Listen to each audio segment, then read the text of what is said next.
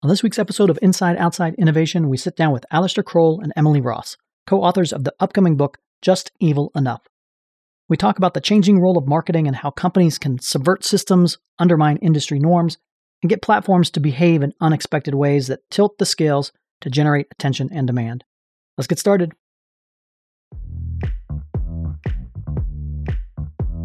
Inside Outside Innovation is the podcast to help you rethink, reset, and remix yourself and your organization. Each week, we'll bring you the latest innovators, entrepreneurs, and pioneering businesses, as well as the tools, tactics, and trends you'll need to thrive as a new innovator. Welcome to another episode of Inside Outside Innovation. I'm your host, Brian Ardinger, and as always, we have some amazing guests. Today, we have Alistair Kroll and Emily Ross, co-authors of the new book, Just Evil Enough, which is a book about getting noticed in this noisy environment and subversive go-to-market strategies. Welcome to the show, guys. Thanks for having us. Thanks a million. Well, I'm super excited to have you on this call to give our audience a little bit of a sneak preview of the upcoming book. But first, let me give a little bit of background. So, Emily Ross, you are a founder of a tech marketing consultancy company called Inkvine based in Ireland. So we appreciate you coming across the pond to give us some insights on what's going on. And Alistair and I go back a long time, back in the days of Lean Startup, and he's the co-author of Lean Analytics. We brought him back to Nebraska about 6 or 7 years ago, I guess it was, when I was working with Enmotion to help with our startup teams and that. So thank you for both being on the show. The title of the book, Just Evil Enough. How did you come up with that, and what's it all about? So I'll tell you a quick story. We ran an accelerator in Montreal called Year One Labs. And one of the companies in Year One Labs was a company called Local Mind. And Local Mind was a platform for asking people questions, asking strangers questions about an area. It was later acquired by Airbnb, and Lenny Rachitsky, the CEO, ran supply side growth there. And he's now the author of one of the most prominent newsletters for startup growth marketing, Lenny's newsletter. And in the early days, they were doing what every startup does, which is building lots of stuff. But because we were very lean startup focused, we had them ask what the biggest risk was. And it turns out the biggest risk was that whether people would answer questions from strangers. So they ran a very quick study, which we talk about in Lean Analytics, and they found that 94% of people on Twitter would answer a question from a stranger. But this happened because I had been asking Lenny, are you being evil enough? And they were like, we're not evil. And I said, yeah, but just a little evil, because it turns out that people answer questions, but people on the platform won't ask questions. The real risk is the supply of questions. And so they actually built a system that would ask fake questions of new users so they get in the habit of asking questions. Now, you can debate the means versus the end, but what we have found ever since that time is that almost every startup that's successful has some little dirty secret in their background where they were able to take advantage of an emerging technology or subvert the way a platform is supposed to work and turn it to their advantage. And so the basic idea behind Just Evil Enough is that almost all the time, the problem isn't whether or not you can build something, it's whether anyone will care. So your job should be creating attention you can turn into profitable demand. I think the subversive word is really, really important, because we want to clearly differentiate between nefarious, which is downright evil, and subversive, which allows you to think a little bit differently. And it's very hard for people who've been conditioned to think a certain way to try and think differently. So the book is about trying to teach people how to think subversively and to show examples and frameworks in order to do that. And I remember working at a platform years ago, and one of the engineers said, right, I'm going to put this button on the website to test if people will click it. And my instant reaction was, but it doesn't go anywhere. That's a terrible idea. They're going to have an awful experience, and that's bad for them. And he was like, no, but I don't want to build something unless I know they're going to need it. So I'm just going to put that button there. And yeah, I'm going to burn a few thousand clicks and they're going to have a terrible experience. I don't care. I'll learn something. And he was prepared to be disagreeable in order to learn something different and to save an awful lot of time and money. And it was funny. It was like, okay, I need to think a little bit differently about how we're treating users sometimes. Yeah, we did a similar thing at Coradiant. We had a reporting feature. Coradiant was a startup that I launched in 2001, eventually got acquired by BMC, their TrueSight product line. And we were about to launch reports in the product. And so we created a reports tab, and the reports tab went to a survey page. It says, we're going to do reports soon. What would you like to see? And people put in their email address and the report they'd like to see. And of course, we were building a generic reporting tool. So what we did is we then generated like the top 20 requested reports, made them defaults, and then mailed those people saying, we loved your feedback. Thank you so much. We've built the report you're looking for. Forget about the fact that 40 other people asked for the same report. Every one of them felt like they were a unique and special snowflake. And so we were exploiting the asymmetry between what we knew, which was 20 people asked for it, and what they knew, which was, hey, look at this. I'm special. You listened to me. And the customers loved it, right? Is that evil? Well, it meant that we were able to build the default reports people wanted, which made the product better. But it's a little subversive. Well, I think part of that learning is the fact that I think a lot of people think that they need to build the entire thing because that's what shows the value. But, again, you have to incrementally de-risk some of these new startup ideas. And so how do you do that with building just enough to get the learning that you need so that you can move it to the next level and build it out if you need to? Well, I would say that the problem is not minimum viable product, it's minimum viable attention. Yeah. And actually, if you think about, and this is the one thing that the book, I suppose, hammers home, is that getting your go-to-market strategy right is as important, if not more important, than getting your product right. Because if you can't capture attention and turn it into profitable demand, then no one's going to know about your product. And it's all about various different approaches that you can use to figure out how to do that. Asymmetry being just one of about 10, I think, that we cover. So is it a form of customer discovery almost? So rather than traditional customer discovery interviews, you're looking for different ways to engage with a marketplace, engage with a customer to get that understanding of what their demand is and where they want to go from there? Well, it's really interesting. Some of the examples in the book are not business examples. There's a lot of historical stuff in there, right back from Machiavelli all the way through to The Godfather. There's business Genghis examples. Khan. Genghis Khan. Oh, tell the Genghis Khan story. I love that one. Yeah. So, I mean, the idea behind a lot of this is that if you know something to be true that other people discount, you can take advantage of that. And there are many times where people knew they could do something better, but didn't. Genghis Khan, for example, knew that women could be very effective rulers. This was something that was not widely held. And so he would conquer a city, marry one of his many, many daughters off to the leader of that city, send that leader off to war. He'd probably get killed. Now you have a blood relative in charge of that city. Was that evil? Well, Genghis Khan did a lot of nasty things, but he did have a decent amount of respect for women's ability to run cities, which was something nobody else was factoring in. And this was an unfair advantage, right? And I mean, we're getting a little ahead of it. One of the things that Emily talks about a lot is the idea that you need to know the norms of your system in order to subvert them. So do you want to talk a little about the water stuff, Emily? Yeah. So normative versus formative is like super interesting. So there's a story about two fish and they're swimming along and a much older fish is swimming the opposite direction. And this is from... It's a commencement address, right? That's it. The older fish says, oh, how's the water? And the fish swim on a little bit and they turn to each other and go, what the hell is water? So you have to be able to recognize the fact that you're swimming in the medium. And the best way to do that is to use external viewpoints to help recognize what you're swimming in or drowning in. I also use a logjam metaphor, which works as well. And this is one I use all the time for teaching, for problem solving, but it's really, really applicable as well to recognizing the difference between normative and formative. So when they used to sail logs down the river to ship them to the log yard, and they would occasionally get tangled up, and a team of river pigs used to have to surround the problem really quickly because it's obviously getting worse and worse all the time, and figure out which was the one key log that you could extract to unlock the whole problem. And the only way they could do it really, really well was through diversity of thought, opinion, and perspective, by surrounding the problem, by sharing ideas, by looking at it from lots of different perspectives. And that's why diversity in your teams, that's why diversity of perspectives is so important, so that you can actually recognize what you're swimming in, whether it's water or something a little bit stinkier.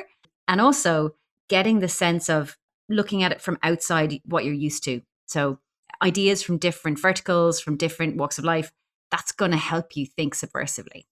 And that's kind of the supervillain stuff. I mean, Brian, I'll give you an example that's a concrete example from when I came to visit you. One of your startups was making a rotary sprinkler solution. So to recap, rotary sprinklers, when they're lateral to a strong wind, get blown over, and this costs a lot of money to fix. And so they built a thing that could measure the weather and the incoming winds and rotate the sprinkler downwind, kind of like a windsock, so it wouldn't fall over. And they're having a hard time selling. And what the startup revealed to me at the time when we were meeting was that there's this weird existing system between farmers, farm subsidies, insurance salespeople, and the makers of those sprinklers. They don't really mind when it gets knocked over because everyone makes some money and then they use that money to go on a fishing trip. If you don't know that you're in that water, all your efforts to sell are going to fail. You got to recognize that and then go, maybe this is something I can sell through the maker of the sprinklers. Or like maybe you can subvert that system. Maybe you have to create an awareness campaign that farm subsidies being wasted and they could be spent on something else. But if you don't know that strategy, you can't subvert it. And that word subvert just means find another version. By definition, the hardest problems we face are the ones for which we don't have an obvious solution because the normal approaches don't work, which means you've got to find an unusual approach. And that's normally called hacking, right? Hacking is getting something to work in a way it wasn't intended, whether you're using a Pringle can to focus Wi-Fi signals, or you're getting a computer system to throw an error so you can own a system. The problem with hacking is that in startups, hacking has a horrible reputation. Growth hacking is a bag of cheap tricks. Talk about some of the examples in the book that maybe some people have heard of or can get a visual around. I know you've mentioned in past talks and that I've seen around this is things like Peloton or Burger King. Can you give examples from that? I would quite like to talk about one of the ones that I had the hardest time with is about being disagreeable. And we talked about it slightly there in terms of doing things that you wouldn't necessarily think of as being quite right. But as a woman, I have been raised to be polite, to be agreeable. And actually, if you look at some of the most innovative, interesting entrepreneurs in history, quite a lot of them have been profoundly disagreeable. They've been, prepared to be unliked or unloved.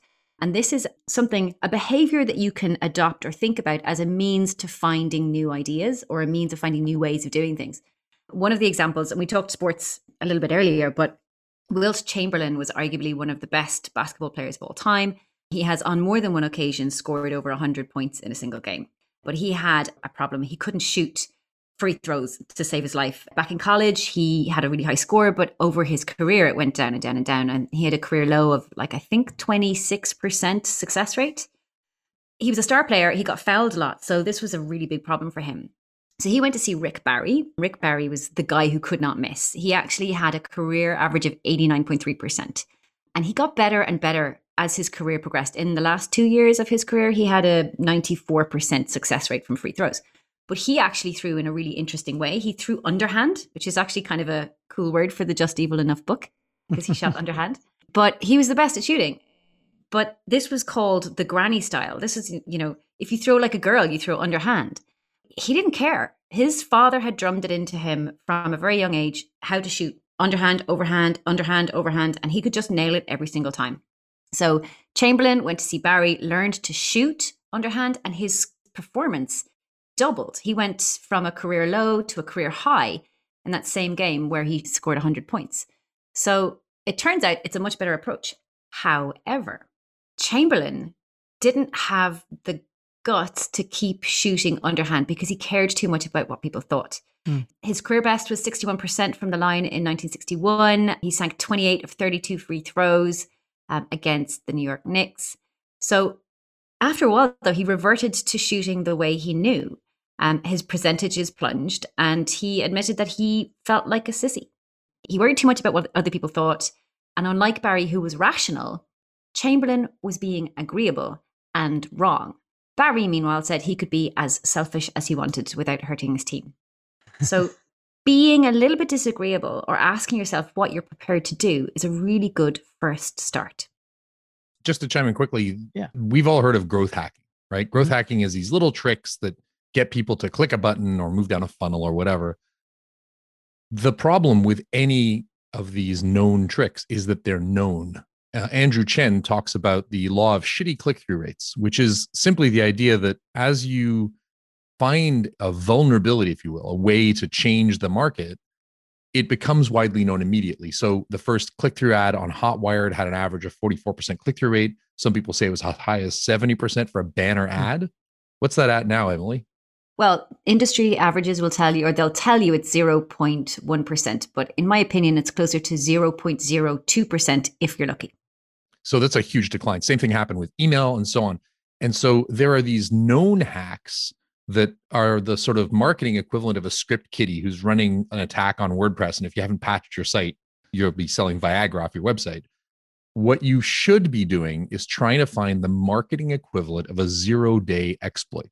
So in security, a 0-day is an attack that nobody knows about yet, and they're incredibly valuable. 2 of them were used to retard the Iranian nuclear program and damage centrifuges.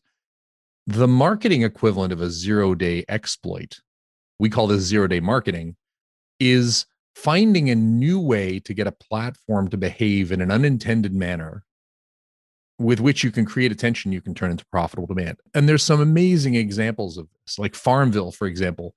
When Farmville's app would send you a message saying, hey, Brian, Alistair's cows need some grain, and you'd click on it, now you're a user. Well, they got to 30 million users before Facebook went, whoa, we maybe don't want apps posting to people's friend feeds. There are so many examples of this, and we can tell you those examples. But the point is, you can't use those examples because they've already been done. Right. What you have to do is devote much more of your time to inventing your own 0-day marketing exploit. So from that perspective, is it a series of experiments that you just have to run? You come up with some ideas and you run them like that? Or is this, talk me through the process of how you get better at it? One of the examples that I like to share, if you see it often enough, you begin to understand how you can apply the thinking. It's a model and you just try and apply it to your own environment. So if we take the information asymmetry example, the idea of subverting one thing for another, or bait and switch, the idea of you're selling one thing, but actually getting another. And Tupperware parties did this. You think you're going for dinner and you end up getting guilt-ridden into buying a load of plastic. But when I was working in a comparison platform, we subverted the PR channel for the generation of white hat backlinks. So PR is generally around building brand and brand awareness.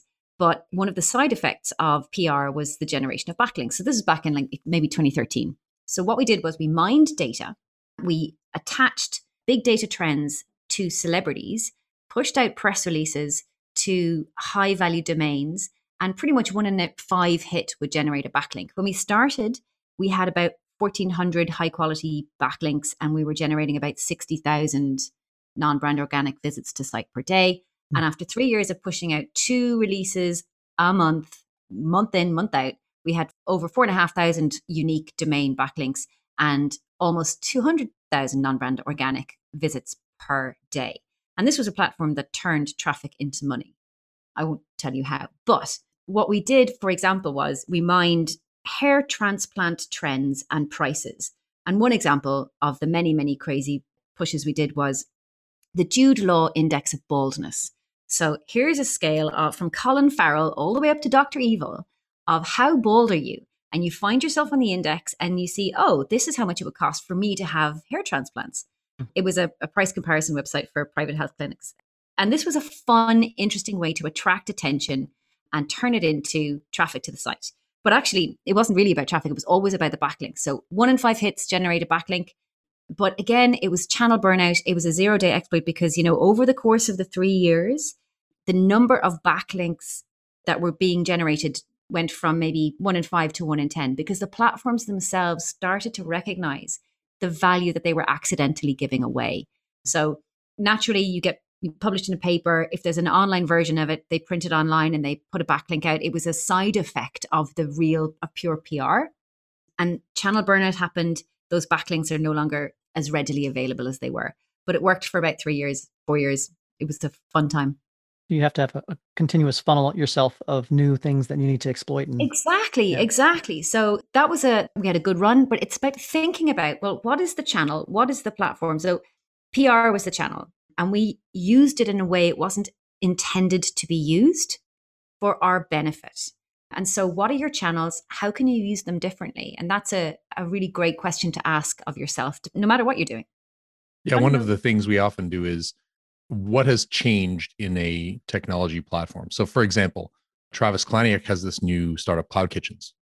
What has changed in restaurants? Well, first of all, there's a huge abundance of restaurants that I could order from, far more than I would know about. So I'm already overwhelmed with selection when I go to order food because we're all at home in a pandemic ordering food. And second of all, the fact that the storefront is virtual means one kitchen can have many restaurant front ends. And so cloud kitchens will set you up with brands, and their brands have names like fucking good pizza, pimp my pasta, dirty little vegan, bitch, don't grill my cheese. None of these tell you about the food, but when you're overwhelmed and you have that sort of paradox of choice, you go, no, I'll just order from that one. That sounds fine, right? That's only possible because that brand is part of an experiment. You're ordering from an experiment, and they're constantly testing which ones get more attention. And then the restaurant can deliver all of those things that might be the same kitchen. And so Cloud Kitchens has taken advantage of an exploit within the traditional model of food ordering. So it's looking at, what technology changes or combinations of technology make something possible that wasn't possible before that you can then subvert to your ends. How do you go from not just creating a gimmick, or how do you, I guess, also approach being wrong, like trying these things and being wrong? Growth hacking is gimmicks. Growth hacking is doing something that maybe it's a publicity stunt, or, one of the examples that we use in the book is pairing two things unexpectedly together. That's a great way to draw attention. And Heineken did this really well in the UK just last week, where they put out a mobile hairdressing unit and bar. So you could get a free haircut and a pint together. So this generated publicity, and it's nice, but it's gimmicky, right? Is that really going to move their needle, for the year? Possibly not. It's a nice story. So, but if you look at, governments have been doing this for years, and they've done it so well. There's a really good example in the book, which I won't go into now, about how the government shamed people into stopping spitting in the 1920s as they tried to fight TB. Instead of just saying it's bad to spit, they actually made people feel bad and socially and vulgar by spitting, because before that it was perfectly normal. And if you look at the Chinese government, they use Fai Pao. Fai Pao are receipts, and they use Fai Pao as a lottery to fight corruption. So this is really interesting. In China, corruption can be rampant. Merchants will give their customers a discount if the customer doesn't ask for a receipt. So the merchant doesn't have to report the income and just pockets the savings. The government used an incentive to combat this called Fai Pao, which is a receipt from the merchant. And there's a couple of hacks in here that are super clever. So the merchants have to buy the receipts beforehand and then hand them out to customers in return for payment. So the first one is the merchant has to pay tax before the transaction. That's really smart. And then customers demand their Fai Pao because there's a scratch and win lottery element. And then the government runs a lottery and customers can scratch off the panel to see if they've won anything. And so the second hack there is create demand for a receipt by making it a game. And then, of course, the government can also adjust the prize amount of each lottery to create just the right amount of incentive. So they're literally able to alter the rewards of the game to tilt the Nash equilibrium, which is just super smart. So you can do this at a macro level and absolutely get away with it. I want to just make sure we address your question about gimmicks. One of the big differences between a 0-day exploit and traditional growth hacking is that it's not known. But another is that it is intrinsic to your business model. The haircuts aren't intrinsic to Heineken's beer. But when Dropbox launched, they were the first to pioneer this, both of us get something. I invite you and we both get storage. That's built into the product, right? That's intrinsic to the system itself. And I think what it means is that you're factoring in 0-day exploits, marketing exploits, to your business model and your product roadmap, not just to your marketing campaigns. I mean, Genghis Khan's a good example, right? It wasn't just a tactic. It was a fundamental change in how he thought that societies could be ruled. So the real lesson here is, I'll give you one more example. There's a company that makes they're called Energage, and they make workplace surveys. So they would sell to an enterprise, and the enterprise would survey their employees and do 360 stuff and so on. But the way they go to market is they launch this thing called the Top Workplaces Project in concert with the Washington Post, the Denver Post, the Dallas Morning News, and so on. And they run this survey and they say to these newspapers, hey, everybody, here's a survey. We'll take care of it. So now you go do it. And I'm like, whoa, isn't this great? My company is one of the best workplaces. I'll buy an ad in the newspaper. Everything's wonderful. And then Energage can go back and go, hey, congratulations on being the third best workplace in Nebraska. Too bad about the other results. And you go, what other results? Well, we got more data than that. Would you like to see it? Okay. And now you have a new customer, right? It's intrinsic to the business model rather than just being a little trick or hack. That's an interesting point. And it also goes to the point where you see a lot of these examples at startups because you can build it early on into the business model. And that How does this play out for a large existing company that wants to try to use some of these tactics? So big companies really need to think about reframing, and they also need to give themselves permission to think in ways they're not used to. One of the exercises I like to recommend is called a pre-mortem, and you basically give them permission to imagine the worst possible outcome. You invite them to invent the worst thing that could possibly happen and then work backwards from there. And it's amazing what happens in an environment like that, because that groupthink is real, that tribal behaviors of wanting to be agreeable and wanting everyone to pull together is very much a systematic thing that you see in large organizations. So giving them permission to think disagreeably, giving them methods to reframe where they are or what they do, these are all great frameworks for them to try and think subversively. First of all, I think that it's really important. I mean, I would consider a marketing department, have a red team, have a second group that has the same product and resources, but their job is to put the first group out of business. What do? Right? That's just hypothetical. You're going to think better. We red team on security. We red team on PR. Why don't we red team on go-to-market strategy? And the second thing is, if you look at great brands that changed how people discussed a product or a service, they found a frame of reference that favored them. For decades, we used to talk about electric cars. We would talk about sustainability and range. Pretty boring stuff, right? A lot of hippies sitting around going, let's save the planet. Look at my Prius. Elon Musk put one of them on a racetrack against a supercar and beat it. And all of a sudden, the conversation around electric cars was performance. He'd reframed the discussion about electric vehicles to performance, right? When Gmail first launched, your inbox on Hotmail or Yahoo Mail had 10 megs. That's like one photo, right? We don't remember that. My daughter doesn't believe this. When Gmail came along, Google knew that they did not have strength in folders and archiving and hierarchy and export. What they were good at was search and storage. So they said, hey, email's not about your ability to manage your folders in your inbox and organization and management. It's about abundant storage. And they reinforced that so much that they actually had a counter showing you how much storage you'd get. Salesforce, when it first launched, was a web-based CRM. But web-based CRMs had very few features compared to Siebel and Vantiv and Clarify, companies that you don't see anymore. So they said, no, CRM is about not needing IT. In fact, their logo was no software. They had the word software with a slash through it, despite the fact that they own their own programming language called Apex, right? And so each of these companies found a way to reframe things, even like Listerine.